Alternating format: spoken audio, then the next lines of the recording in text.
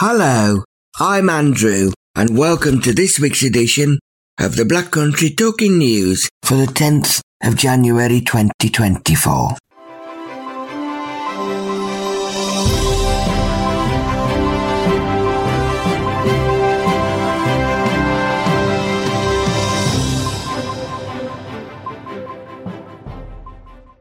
Hello, and welcome to the Black Country Talking News, brought to you by the sight loss charity Beacon.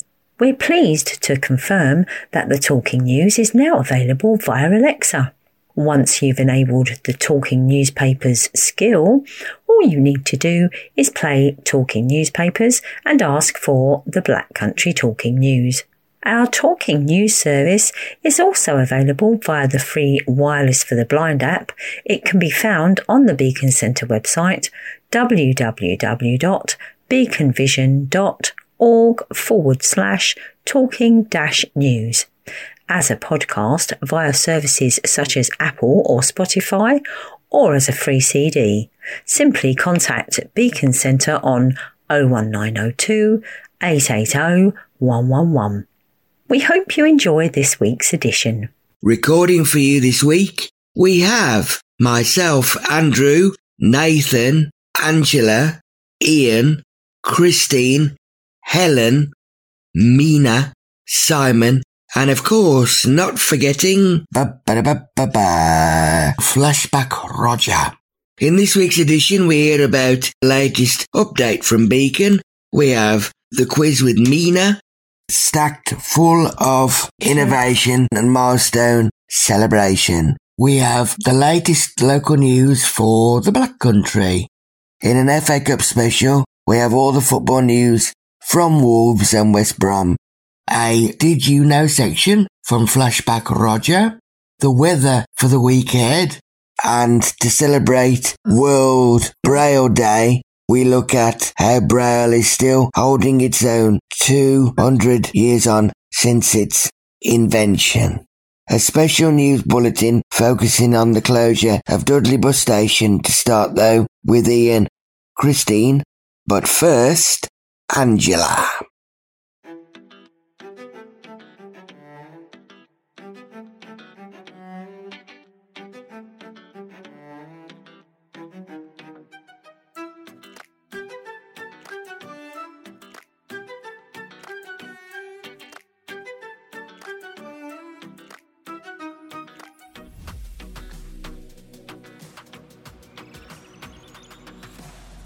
A few weeks ago, we reported how works are due to begin on Dudley Interchange, with a plan to create a modern, efficient and sustainable transport hub, improving commuter experience, enhanced station efficiency and better accessibility for everyone.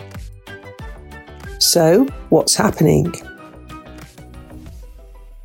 Well, it's important to note that Saturday, January the 13th, 2024 will be the last day of operation for Dudley Bus Station. And from Sunday the 14th of January, all services will transfer to temporary bus stops erected near the current station within the town centre. Where will these new locations be? With information provided to us by the West Midlands Combined Authority, courtesy of Transport for West Midlands, here's Christine and Ian with a helpful list of the temporary bus stops and where the continued services will be running from. For any further queries or to request a map of the temporary bus stops, you can find information at the website dudleyinterchange.commonplace.is, or you can contact Transport for West Midlands Customer Services team on 0345 303 6760, option 2, then option 3. The following services will be available from bus stops DY1 to DY5 situated on Tower Street, starting from the top of Tower Street opposite the former police station, working down towards Dudley College campus respectively. DY1, 2, 2A to Merry Hill, 5, 5A to Kings Winford and Wall Heath, 18 to Merry Hill, 226, 226A to Merry Hill Centre. DY2, 7 to Wollaston, 8 to Wollaston Farm, 19 for Queen Elizabeth Hospital, 25 to Stourbridge. DY3, 6 to Stourbridge. DY4, 2, 2A to Wren's Nest, 8 for Wolverhampton, 81 and 82 to Wolverhampton, X8 also for Wolverhampton. DY5, number 1 to Tettenhall Wood. On the Broadway, the Castle Hill stop will also have a temporary bus stop.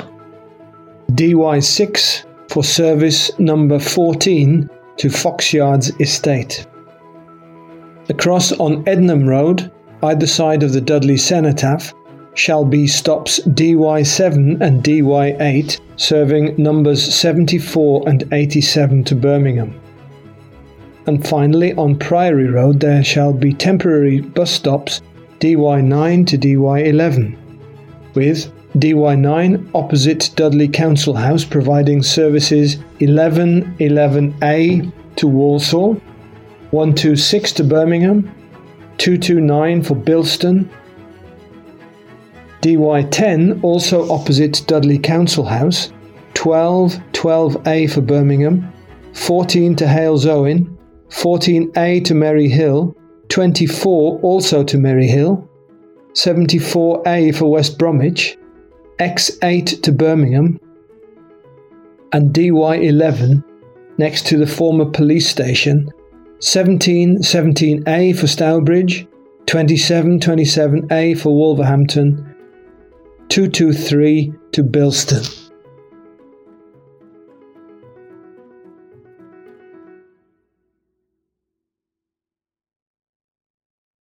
Up next, we hear from Helen, who, as usual, has our latest Beacon update.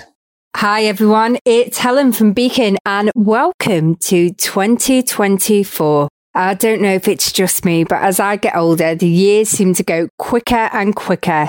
So I hope if you've celebrated it, that you've had a lovely Christmas and New Year. And if not, I really hope it's been a time of peace and reflection, particularly on years gone by.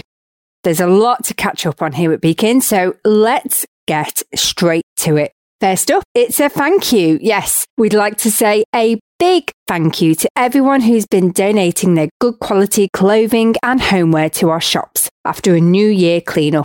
We so appreciate your support. Please remember to gift aid your donations to make them worth more. When we sell your items in our shop, we can claim tax relief on the amount they raise. That means if we sell a pair of shoes for £10, we can claim a further £2.50 from the government. Not bad, eh? You can find out when your nearest shop is open to take your donations in on our website, www.beaconvision.org. As it's one of our busiest times of the year for donations, it might be worth calling in advance on 01902 880 111 to check we have the space to take your items. Now, can you put 10 pence a day aside during 2024 to support people living with sight loss? Well, your small change could help us make a big difference as a charity, and we would so appreciate your support. Donating 10 pence a day could raise more than £36 for us over the year. You can order your free collection box by calling us on 01902 880 111 or email supportus@beaconvision.org. Next, if you want to do something new this new year, well, why not come along to one of our community activity sessions? We've already held the first meeting of our monthly book club in 2024, and if you'd like to come along to the next session or find out more about any of our other activities, give us a call 01902 880 111. Now, last this week, hands up who wants to get their New Year's resolution ticked off in January. Definitely me. Now, if you vow to make a difference or do something good for others, well, all you need to do is send a text message. Text January to 70450 to donate £2 to Beacon and help us ensure that no one has to face sight loss alone in 2024. Text will cost the donation amount plus one standard rate message, and you'll be opting in to hear more from us. If you'd like to donate, but don't wish to hear anything else from us, please text January no info instead. That's it for this week. I'll be back again soon. Bye-bye. Thanks a lot for that update, Helen. Up next, we have another block of local news. The Black Country Festival is among 9 cultural and sporting events in the West Midlands set to share £3 million of Commonwealth Games legacy funding, giving an estimated £11.5 million boost to the local economy. Almost 700,000 competitors, performers and spectators are expected to attend the events in 2024 and 2025 to celebrate the region's rich and diverse sporting, music and cultural heritage. The West Midlands Combined Authority, WMCA, and the government are supporting the organisers with money from the £70 million Games underspend, which is being reinvested back into the region. The Black Country Festival, which will take place in July, has been given £365,000. Other events in the Black Country set to benefit include West Midlands Urban Sports, which is taking place in Wolverhampton from September the 6th to the 8th, after it has been awarded a total of £390,000. And £500,000 will also support the Kabaddi World Cup during March 2025 in Wolverhampton. Aldersley Leisure Centre will stage the quarter-finals, while the newly transformed The Halls Wolverhampton will host the semi-finals and final. As well as staging the group matches alongside Birmingham, Coventry and Walsall, Wolverhampton will also host the opening event as the West Midlands becomes the first destination outside of Asia to host the sport's most prestigious tournament. It will feature the world's best Kabaddi players from leading men's and women's teams, including India, Iran and Pakistan. Councillor Bhupinder Gakal, Wolverhampton Council's cabinet member for Visitor City, expressed his delight that the city will be hosting the 2025 Kabaddi World Cup. We're looking forward to welcoming men's and women's teams from around the globe and hosting the finals, semi-finals and quarter-finals in our city, he said. Events of this scale bring direct and indirect economic benefit and put Wolverhampton firmly on the map as a destination of choice for visitors. Kabaddi is the fastest growing sport in South Asia and the second most popular after cricket. Originating in India some 5,000 years ago, the contact sport sees teams broken down into raiders and blockers with the aim of scoring points by entering opposition territory, tagging an opponent and making it back into their own half without being tackled to the ground. It is now played in more than 50 countries, having grown in stature as a mainstream sport.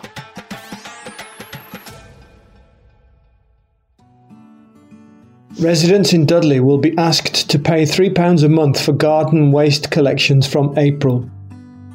The proposals will replace the current system where the free fortnightly service running from April to November is supplemented with the option of paying £30 to add 6 extra collections between December and March. Council bosses have now unveiled plans to charge £36 a year to provide all green waste collections, which will now run all year round. The move is part of measures to offset estimated budget pressures of more than £12 million this year on critical frontline services to protect vulnerable children and adults in the borough. Residents will be able to opt out of the service or order a compost bin at a discounted rate to dispose of food and garden waste. Councillor Damien Caulfield, Dudley Council's Cabinet Member for Highways and Environmental Services, said, "Most councils, including our neighbours in Sandwell and Wolverhampton, are already charging to collect green waste. Most are charging more than we propose to charge. We know how much people value this service, but in light of the need to try and balance the books to protect frontline services and the most vulnerable in our borough, we now feel we have no option but to follow suit with these proposals. It will equate to £3 a month, and in exchange for that, residents will get more collections as we move the service to all year round. In addition, we will be giving people the opportunity to opt out of green waste collections if they do not wish to pay. Another option is to order a compost bin, which we offer at a hugely discounted rate. We will be doing all we can to ensure the extended and improved service offers excellent value to our residents. Compost bins, which normally retail at £129.99, are available for £89.99 including delivery. For more information or to order, go to dudleyrecycles.org.uk/composting. The move is part of budget proposals to be discussed at the next meeting of the Council's ruling Cabinet on January the 11th. It takes place at Dudley Council House on Priory Road, with members of the public welcome to attend.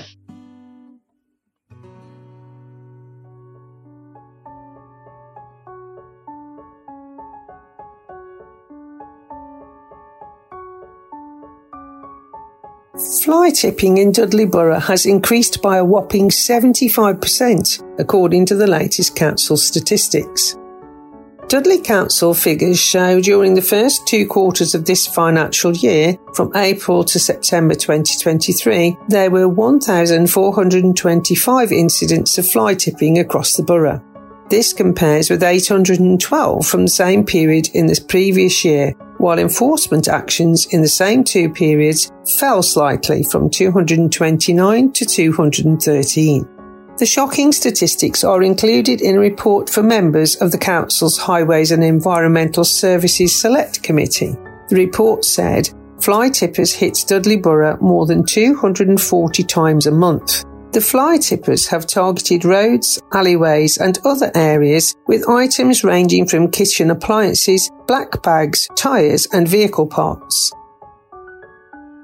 The cost to council taxpayers is high. In 2022, the council spent £94,000 clearing up illegal tipping. Between April and September 2023, council officers launched investigations into 133 cases. The Braille Hill ward was the scene of the highest number of total waste investigations, with 18. Dudley's leader, Councillor Patrick Harley, believes the rise in reported incidents is down to people being more willing to report fly tipping after council publicity campaigns.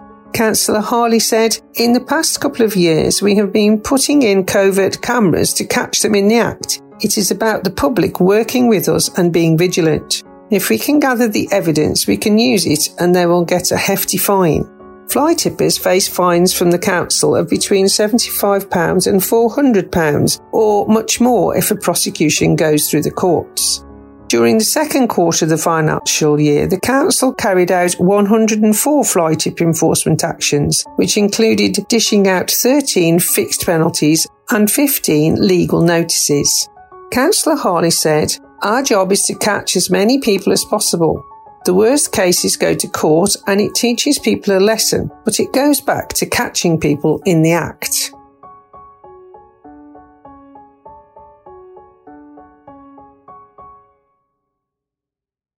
Now it's time to test your knowledge, as we have the quiz questions for this edition brought to us by Mina.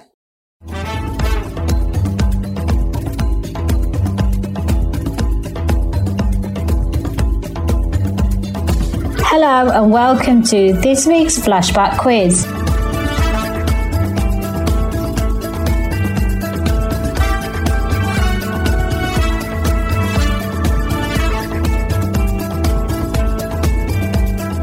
All the answers you need can be found later in Flashback Roger's Did You Know feature. But for now, these are your questions.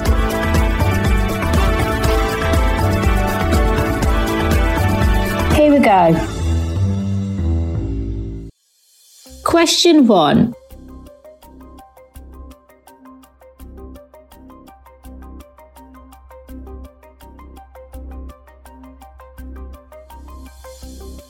In pantomimes, which character always enter the stage from the left?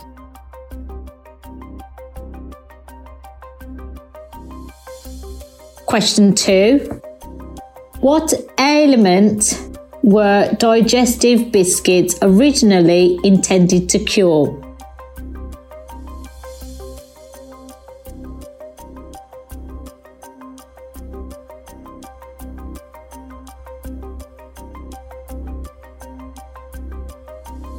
Question 3. In what year was the computer mouse invented?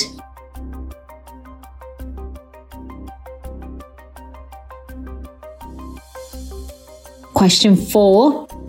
What material was used to make the first computer mouse?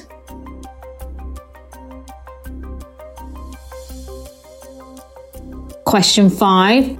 Which Black Country company made the glass for the Crystal Palace? And finally, question 6. What noun is given to a group of porcupines? I will be back with you later in the show to answer all your questions, but for now, best of luck!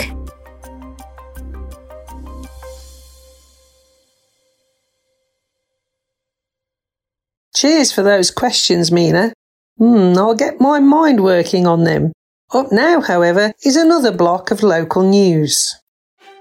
Heritage displays and community events will be among the activities to be held to mark the golden anniversary of West Midlands Police. This year marks the 50th anniversary of the force, which was formed on April 1st, 1974, due to reorganisation of counties under the Local Government Act 1972, which created the new West Midlands Metropolitan County. For police services, this resulted in the merger of Birmingham City Police, West Midlands Constabulary, Dudley, Walsall, Wolverhampton and Oldbury, Coventry, Solihull, Chelmsley Wood, Sutton Coldfield and Halesowen.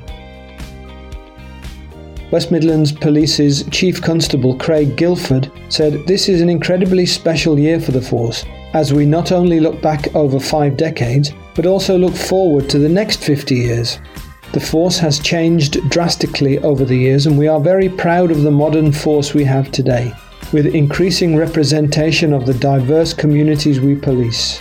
The technological changes have revolutionized policing, particularly in respect of our efficiency and effectiveness to solve crime.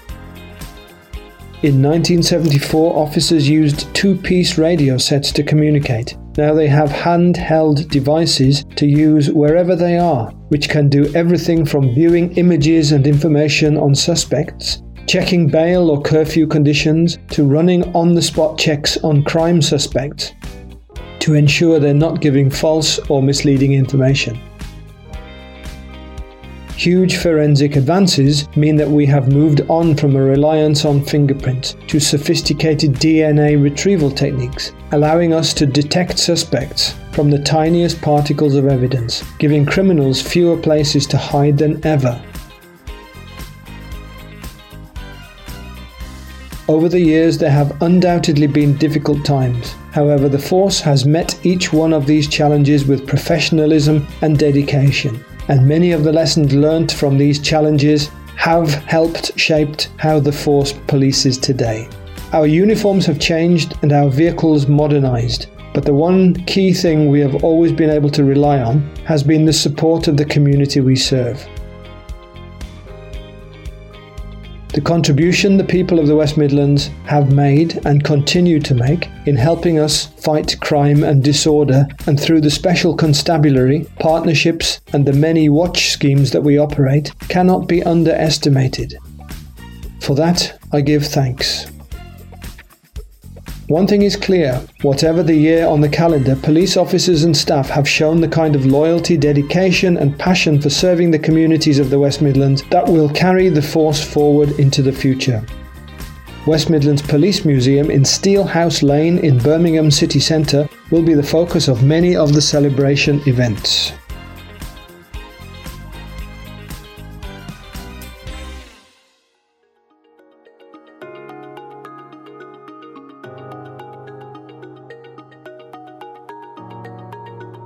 a new drive to help Wolverhampton hospital teams get patients home as quickly and safely as possible in order to free up much needed beds has been launched.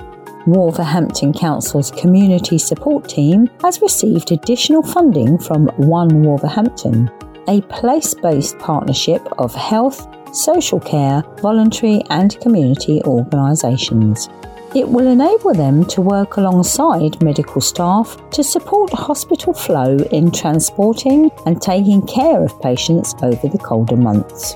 The team meets weekly with the Royal Wolverhampton Hospital NHS Trust's Hospital Social Work team at New Cross Hospital to identify patients who are ready to go home but may need some extra support once they get there. Councillor Jaspir Jasbal, the Council Cabinet Member for Adults and Wellbeing, said, "Quite often a patient might be well enough to go home, but they are concerned about how they are going to cope once they get there." Members of our community support team spend time with patients ready to be discharged, find out if they have any concerns about going home, and look at ways in which they can support them. This can be something as simple as arranging for the house to be cleaned, providing meals, or doing a weekly shop, to getting the heating fixed or a new mattress for a bed.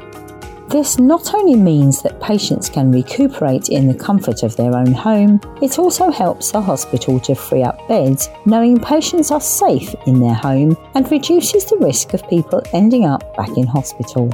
Sean Thomas, the Director of Partnerships for One Wolverhampton, added, "Getting our patients home as quickly and safely as possible once they are well enough is so important for both their recovery and in terms of freeing up beds for people who need them. The community support and social work teams do an excellent job at making sure their home is ready for them and any support they need to aid their recovery is put in place. This is key to reducing the risk of them having to come back into hospital." So far, the feedback from patients has been incredibly positive, with one person who received Meals on Wheels for a week after leaving hospital saying, "Seeing someone each day and having a hot meal really helped when I came back from hospital." The reassurance it offers family members is also really important for their health and well-being, with another family member saying, "I felt overwhelmed when Dad was discharged home, but this really helped as it was one thing less to worry about," she added. More information on the scheme is available at royalwolverhampton.nhs.uk/about-us/One Wolverhampton. Volunteers are needed to bring forward plans for a museum following the history of Wolverhampton's healthcare. Arts and Heritage volunteers will support the delivery of the £140,000 museum project. The museum, which promises to have fascinating exhibitions and creative community opportunities, will be developed thanks to a grant awarded by the National Lottery Heritage Fund. The Healthcare Heritage Centre project has been pioneered by the Royal Wolverhampton NHS Trust, RWT charity, and the Arts and Heritage Group. A grant of close to £140,000 will enable the delivery of a new programme called Care, Create, Conserve, and will run for 18 months. At its heart will be the creation of Wolverhampton's first healthcare museum and co-creation centre, based in RWT's Health Hub in the Mander Centre. It will feature an exhibition of medical artefacts, photographs and memorabilia from RWT's collection, while healthcare stories will be showcased through 4 community co-creation projects and a vibrant programme of talks and events. Eleanor Cole, Arts and Heritage Coordinator at RWT, said, "This is a wonderful opportunity for volunteers who are passionate about our local heritage to make a real difference through this amazing project. As well as helping to manage the Healthcare Heritage Centre, volunteers will be supported with training in collections care and curation for their own development. They will be giving their time, commitment and enthusiasm to make this project work, and we are pleased to be able to give them new skills in return." Eleanor said volunteers aged 18 and above who enjoy talking to people across all communities and taking on board other suggestions and ideas are being sought. They need to be able to offer at least 2 shifts each month. It is hoped that new arts and heritage volunteers will be able to start their roles early in the new year. For application details, visit bit.ly/3 capital R lowercase o capital N capital Z capital U lowercase p.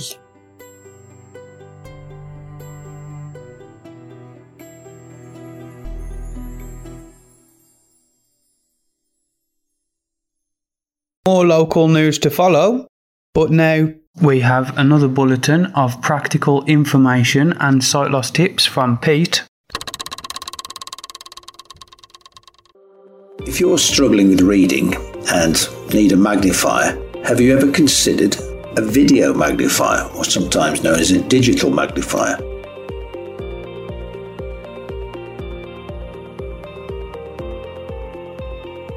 Well, Beacon have a range of video magnifiers that you can come in and try. Now, a video magnifier, you can increase or decrease the magnification, so you can turn it up a bit, or you can turn it up quite a lot to help you read.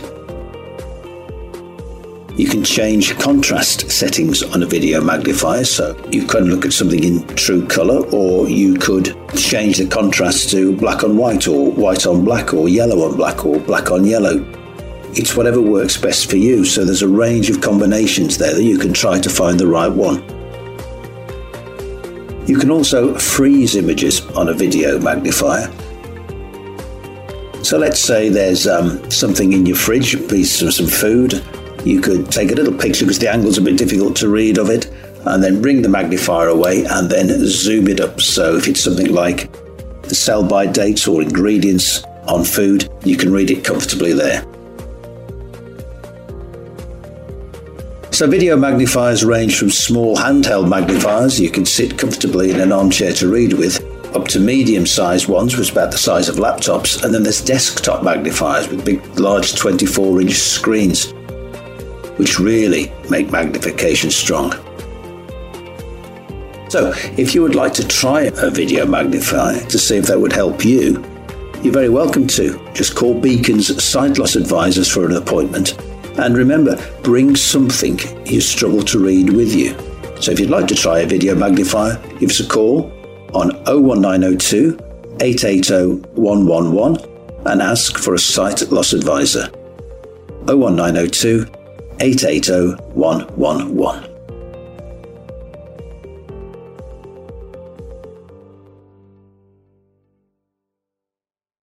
Up next, let's have another block of local news.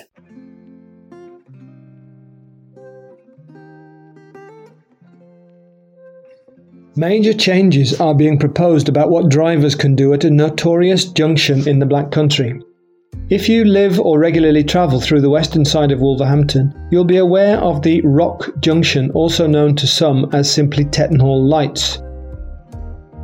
Those with a good knowledge of the city's roads will perhaps try to avoid the junction altogether, particularly at peak times. That's because it can add a significant chunk of time onto journeys to work or taking the kids to school.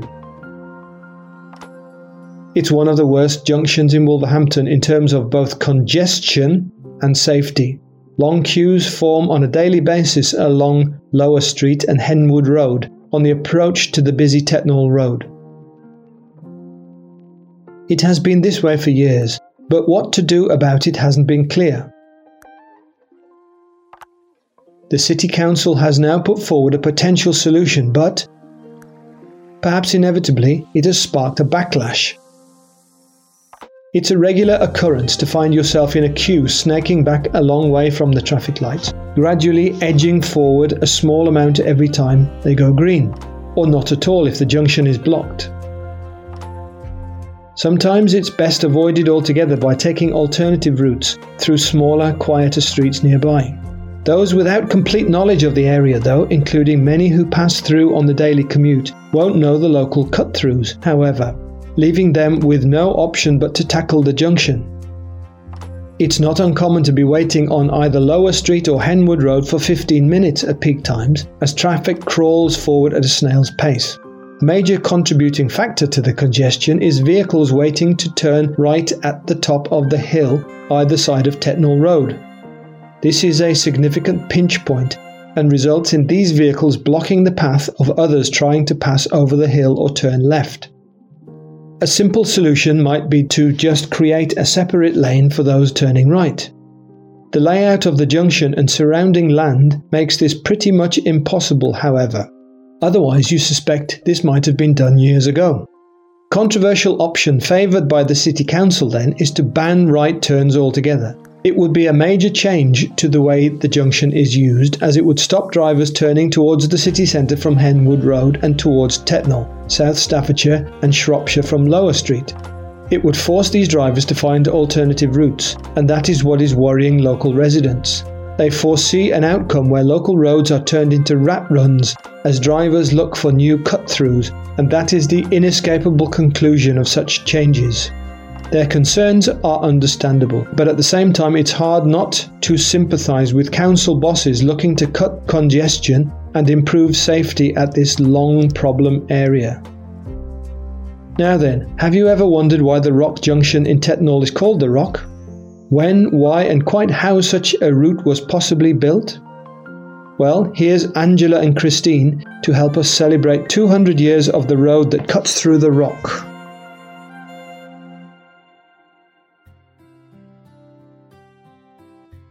It wasn't much fun travelling between Wolverhampton and Albrighton in the early 1800s. It was hazardous in the extreme for passengers, drivers and, importantly, horses, says historian Roger Jevons.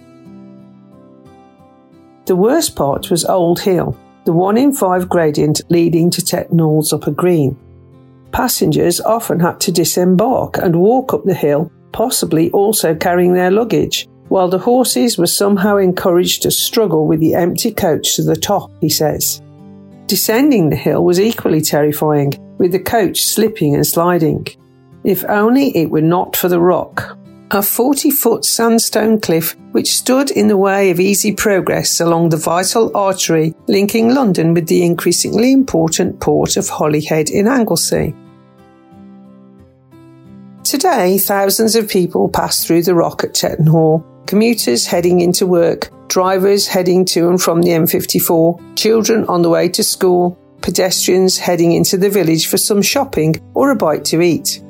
Few of them will give a thought to the tremendous feat of engineering, not to mention hard labour, that went into producing the route we all take for granted.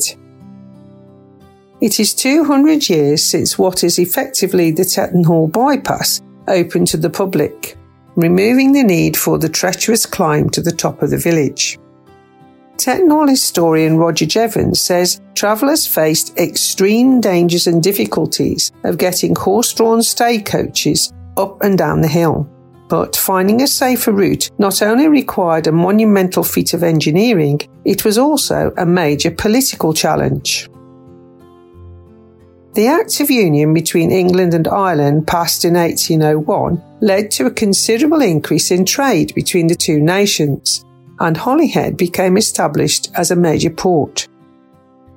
The Act also gave 100 Irish MPs the right to sit in Westminster, and the government set about improving the road link between Holyhead and London. A parliamentary committee, set up to organise the necessary improvements for the Holyhead Road, appointed Thomas Telford as the consulting engineer. The first stage of the project was the 120-mile link between Holyhead and Shrewsbury, including the construction of the Menai suspension bridge. Work began in 1815 and took 5 years to complete, a remarkable feat when compared with the time taken for infrastructure projects today. Indeed, the entire route to London took just 13 years to build, mostly by men equipped with little more than picks and shovels. The work itself was carried out by 24 separate turnpike trusts, which derived their incomes from charging tolls to travellers. These would prove crucial in deciding the eventual route that the bypass would take. When Telford examined the section between Tettenhall and Wolverhampton, he decided it best to completely avoid the Tettenhall Ridge. Instead, he proposed routing the road through Aldersley to the works. But the chairman of Wolverhampton Turnpike Trust rejected his proposal, saying the Aldersley area was prone to flooding and its waterlogged state would make it difficult to provide a suitable road surface.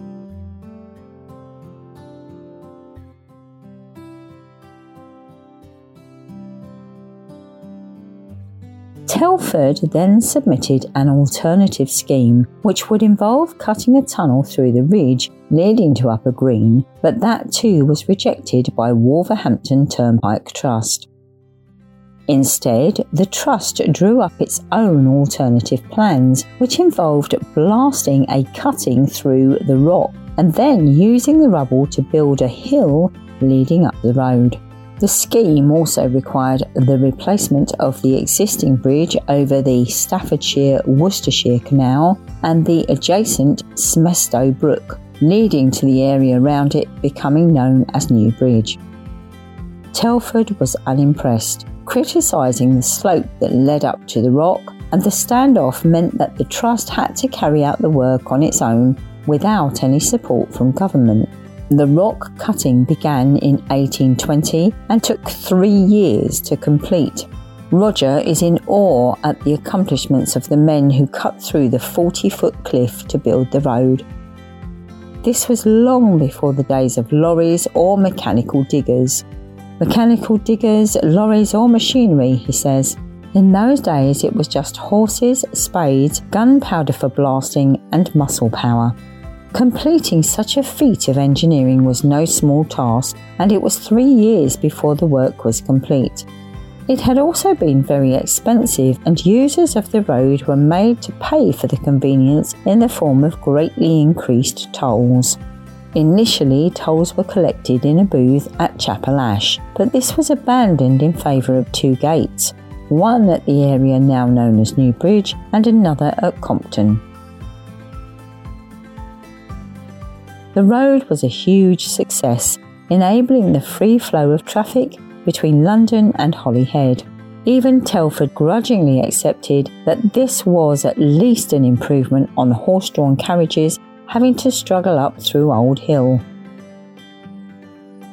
A short while later, the halfway house was built about a mile up the road, providing overnight accommodation at the halfway point between Holyhead and the capital.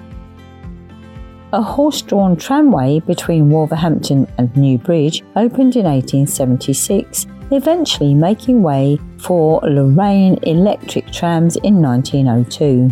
The much improved transport links to the rest of the country, coupled with Wolverhampton's emergence as a manufacturing centre, made Tettenhall an attractive place to live for the well-heeled. Roger Jevons points to the millions of vehicles which have used the road over the past 200 years, from the horse-drawn carriages of the 1820s to the articulated lorries of today, as a vindication of the Turnpike trustees, not to mention the workmen who built the road. It is a true testament to the commitment and construction skills of our ancestors, he says. Meanwhile, Old Hill remains exactly the same today, hidden away as if trapped in a time warp. I believe this colossal 2-year-long engineering feat, completed 200 years ago this year, was and remains a truly outstanding engineering achievement and is worthy of recognition. An astonishing achievement, you could say a cut above.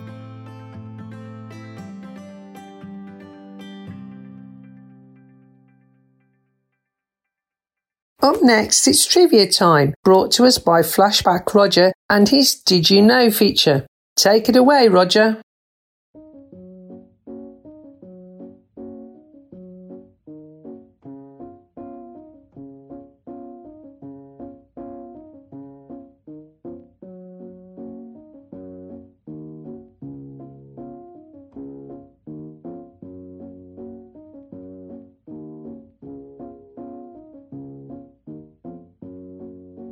Hello again, everyone. Well, I hope that you all had a good Christmas and that you're not too stuffed with too much festive fare. Any road up. In true TV fashion, I thought I'd start 2024 with a few golden nuggets from last year. So, did you know that? There are a few superstitions associated with pantomime. So next time you go to one, look out for the fairy godmother or whichever is the goodie, and that character always enters stage right, and the baddie and the dame will always come on from the left, the right representing good and the left evil. Also, the closing lines of the finale are usually in verse and are never spoken in rehearsals. And digestive biscuits were invented to cure an epidemic of flatulence. If 19th century newspapers are to be believed, Victorian gentlemen were martyrs to an epidemic of flatulence. McVitie's is credited with having invented the digestive biscuit as a remedy for the disordered stomachs, when they added baking soda to their recipe to hopefully guard against such windy conditions. And the mouse, one of the most necessary computer peripherals, was introduced to the world by Douglas Engelbart in the 1960s. You'll be surprised to learn that the body and the base of the first mouse was made of wood, with metal wheels supporting it to roll back and forth. It had a cord connected to it, which was interpreted as the tail of a mouse, which is why it was renamed the mouse. And to produce a pound of honey, foraging honeybees have to fly a whopping 55,000 miles. That's a lot of honeybees working very hard. Oh, and that's despite the fact that a foraging honeybee visits up to 100 flowers per foraging trip. So no wonder it takes about 556 foraging bees to visit 2 million flowers just to make 1 pound of honey. And our black country practically built the Crystal Palace in London. The glass and the majority of ironwork for the building that hosted the world-famous Grand Exhibition were both made right in the heart of the black country. At the time, the glass sheets used were the largest sheets ever made and were made by Chance Brothers of Smethwick. The glass was first blown as a cylinder, then split and rolled flat. 63,000 panes, each 49 by 10 inches, were made in just 2 weeks, and each was handmade. And did you know that a group of porcupines is called a prickle? A group of apes is a shrewdness. It's a business of ferrets, a murder of crows, an obstinacy of buffalo, and a convocation of eagles. There are loads more unexpected ones too, but I think my favourite is the collective noun for a group of clergymen, though I suspect that a vanload of vicars is a jokey one. However, a mass of priests is true, as is, and wait for it, it's a lie of politicians. But of course, I couldn't possibly comment. Well, there you go then, a recap to kick off 2024. So I hope I've not bored you stiff with these reprised items. So I'll wish you all a happy new year, and I'll go and start my New Year's resolution, which of course is to give up dieting again. So to prove my point, I'll get me a chunk of Christmas cake at a cuppa. Ta-ra a bit. Ta-ra. Up now we have to hear what the weather has in store for us. Brought to us, come rain or shine, by our own sunny Mina. The weather for this week ahead is forecast to remain surprisingly dry, with plenty of sunny intervals. However, temperatures are forecast to continue to feel very wintry, with a chance of frost overnight. UV levels are expected to remain low. The sunrise and sunset times are 8:10 a.m. for the sunrise and 4:30 p.m. for the sunset. Friday, 12th of January, is forecast to be dry but cloudy. Temperatures are expected to be around 7 degrees and will drop as low as 2 degrees overnight. Moving on, and remarkably, it looks like the spell of dry weather is set to stay with us for the weekend. With a gentle breeze, temperatures will remain cold and 5 degrees on both Saturday and Sunday, with Saturday forecast to begin rather misty. This should clear by midday with spells of sunshine expected throughout the remainder of the day.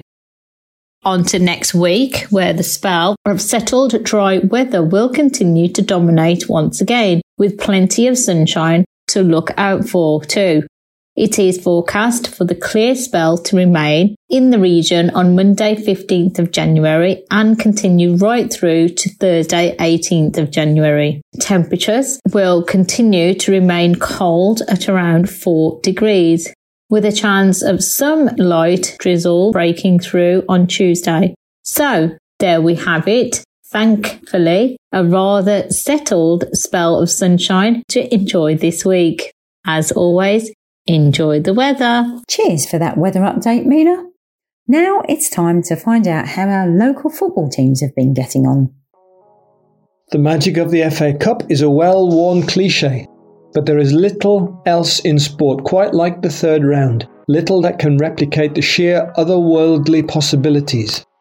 And yet again it didn't disappoint, with former Wolves defender George Elokobi leading National League outfit Maidstone to a sensational FA Cup third-round victory over League One Stevenage. And for the Old Gold, Tommy Doyle's first goal for the club earned 10-man Wolves a replay against Brentford after a hard-fought 1-1 draw. Wolves were handed a major blow just 9 minutes into the game when João Gomes was given a straight red card. He caught Christian Norgard on the Achilles as he went for the ball, and the Brentford player had to be substituted off. The decision proved to be very controversial as moments later VAR opted not to intervene when Mikkel Damsgaard caught Wolves' Tommy Doyle on the ankle with a very poor challenge. Referee Tony Harrington did not treat it with the same severity as the Gomez challenge, and the lack of consistency clearly infuriated and perplexed Gary O'Neill, who could be seen having heated discussions with both the officials and Brentford manager Thomas Frank. Wolves remained organised and compact and, to their credit, survived fairly well with 10 men, managing to keep Brentford at bay without any major scares. With the game seemingly drifting towards a goalless first half, Brentford eventually took the lead in the 41st minute. A free kick pinged around the box before falling to forward Neil Maupay, who slammed the ball into the top corner for the last passage of play of the half. Wolves began the second half brighter, and with the introduction of Pedro Neto started to create some decent opportunities. A confident second half display from the 10 men then resulted in a world-class equaliser from an unlikely source. A short corner from substitute Pedro Neto to Bellegarde was then played back to Neto, who picked out Doyle. The midfielder then feigned to shoot with his right foot, chopped back onto his left and lashed the ball into the top corner from all of 25 yards. An absolute screamer to send the away end into raptures. Wolves were on top following the equaliser, and Doyle had another decent effort from distance that seemed to be on target, but it hit Jensen in the head and the game was stopped. The hosts did manage to get back into the game and began to dominate possession in search of a winner, but Wolves stood firm defensively.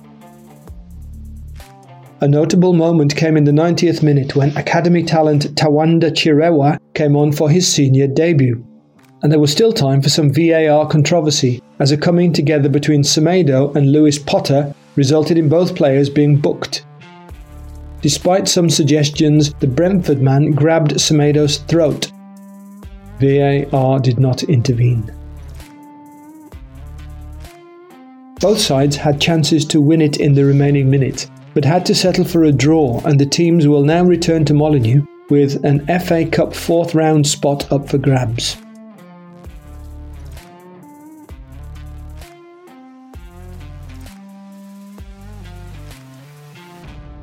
Over at the Hawthorns, it was much more plain sailing for Albion as they dispatched National League Aldershot Town 4-1 on a day to remember for the club's academy. Carlos Corberan had hinted at 6 of his starters in his pre-match press conference and managed to strike a perfect balance of youth and experience. As striker Daryl Dyke also marked his return to action since a ruptured Achilles last April.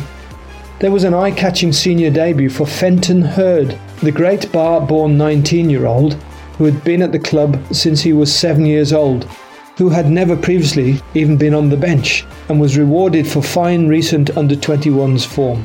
Hurd did travel to Swansea on New Year's Day but wasn't selected.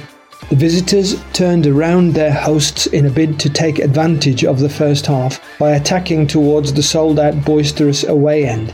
In the end, it did anything but. Academy graduate Malcolm, 21, recently recalled from a difficult loan at Cheltenham, had already hit the side netting before the hosts' 7th minute lead. It was a wonderful goal, which came down Albion's right flank. Hurd and Fellows combined wonderfully for the latter to be sent scampering near the byline.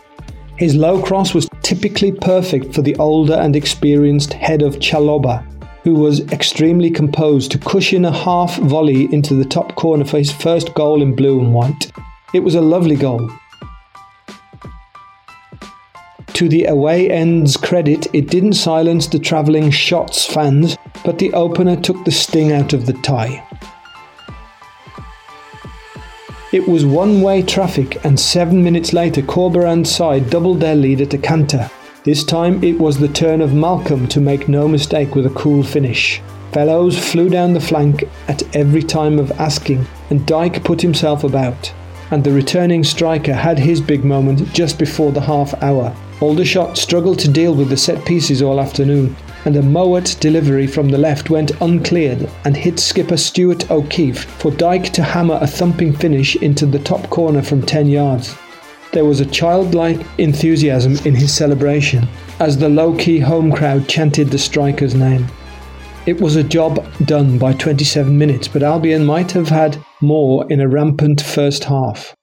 The second period was a far quieter affair. Corberan introduced Akil Higgins for a debut for Dyke, and Harry Whitwell, Leighton Love and Josh Shaw also entered for senior bows. The hosts' tempo dropped, but all the young additions went looking for the ball. Aldershot huffed and puffed, desperate for a goal for their near 5,000 travelling fans. And to their credit, the Shots rewarded their travelling fans with a stoppage time consolation. But it was a third round day to remember for Albion's academy, with 11 youngsters involved. Now, here come the quiz Answers. and they're brought to us by Mina. Hello, and here are your answers for this week's flashback quiz. Feeling confident? How will you score? Let's see. Question 1. In pantomimes, which character always enter the stage from the left? And the answer? Boo Hiss. It's the bad boy. Question 2. What ailment were digestive biscuits originally intended to cure? And the answer was flatulence. Question 3. In what year was the computer mouse invented? And the answer here is 1960.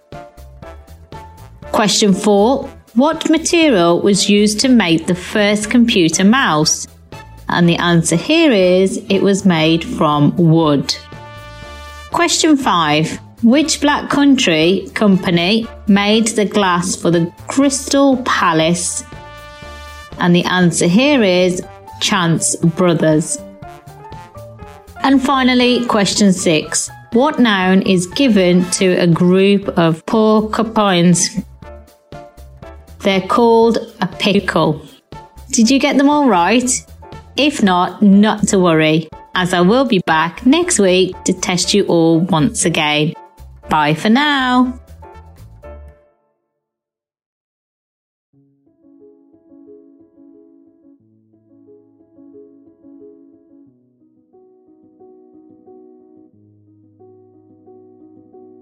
On a spring morning in 1824, a gaunt 15-year-old blind boy sat opposite the director of the Royal Institute for the Blind Youth in Paris. He requested the director to dictate anything he liked, so that he could demonstrate a method of writing that he had been diligently working on for the last few years. Curious, the director pulled out the first book he could lay his hands on and started dictating. The boy kept punching dots as the director read on. After a few minutes, the boy read out what he had written. The director noticed with astonishment the boy read as fast as anybody with sight. He was convinced that the boy had fashioned something which might be quite remarkable. He called students, teachers, everyone to the hall and asked the boy to demonstrate the method. After completion of the demonstration, the students and the blind teachers felt that the boy had indeed come up with something which might alter the way blind people would read and write. The name of the director was Andre Panier, and the name of the 15-year-old blind boy was Louis Braille, the inventor of the most widely accepted method of reading and writing for the blind. 2024 marks the 200th anniversary of Braille, and its use is becoming ever more widespread. In an article written and read by Soundings contributors Fiona and Nikki respectively, we take a look at how Braille is being used some 200 years after its invention.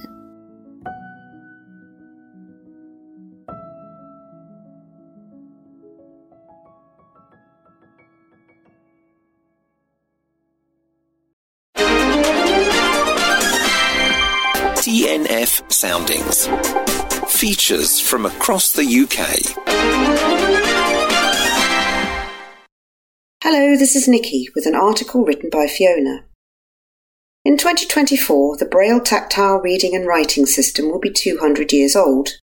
It has continued to be developed since 15-year-old Louis Braille introduced it to his peers in 1824.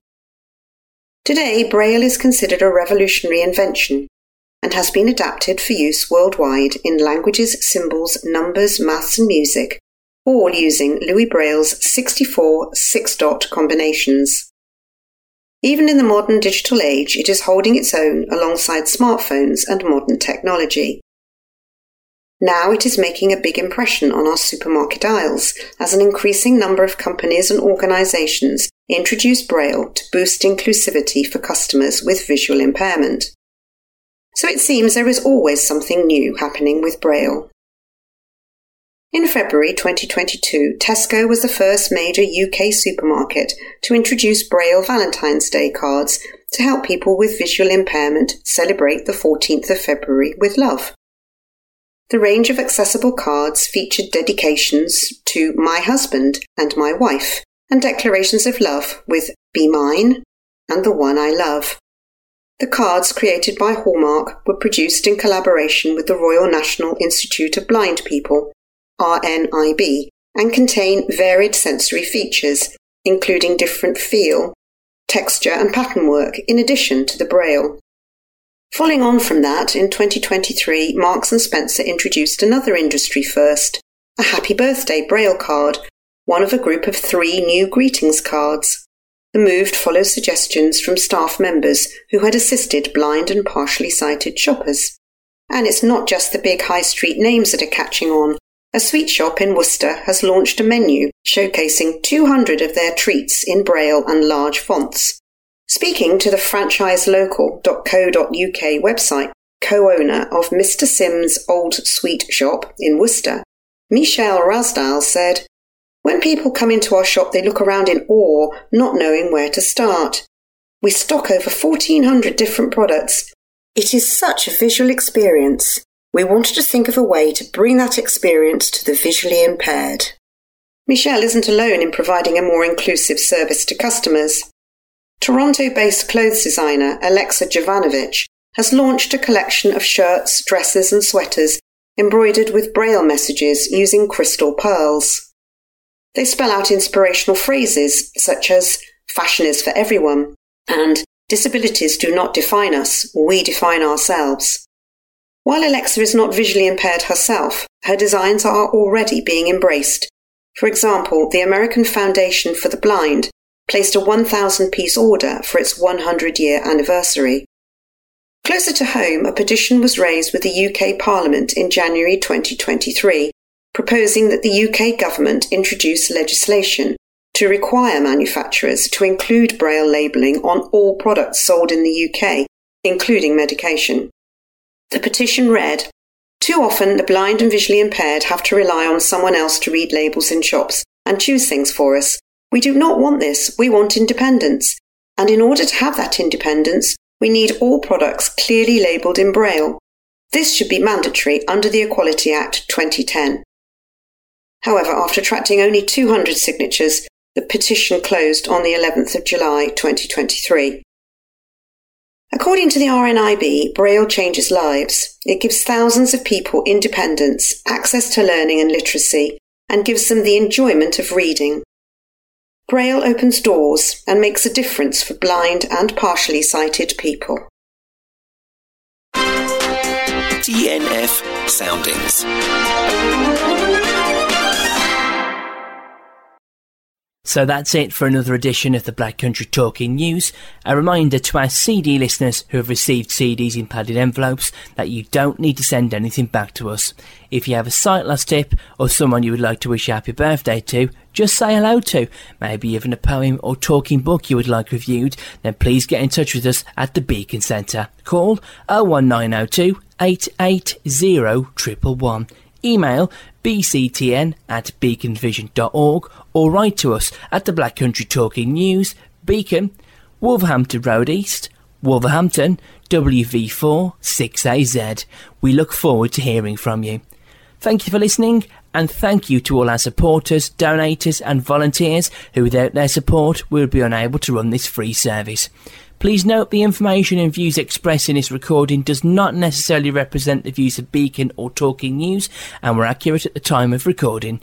Mentions of goods and services does not imply endorsement, and whilst every care is taken to supply accurate information, Beacon and Talking News do not undertake liability for any errors. So it's goodbye from all of us. Stay safe, have a good week, and we look forward to bringing you next week's edition of the Black Country Talking News. Ta-ra!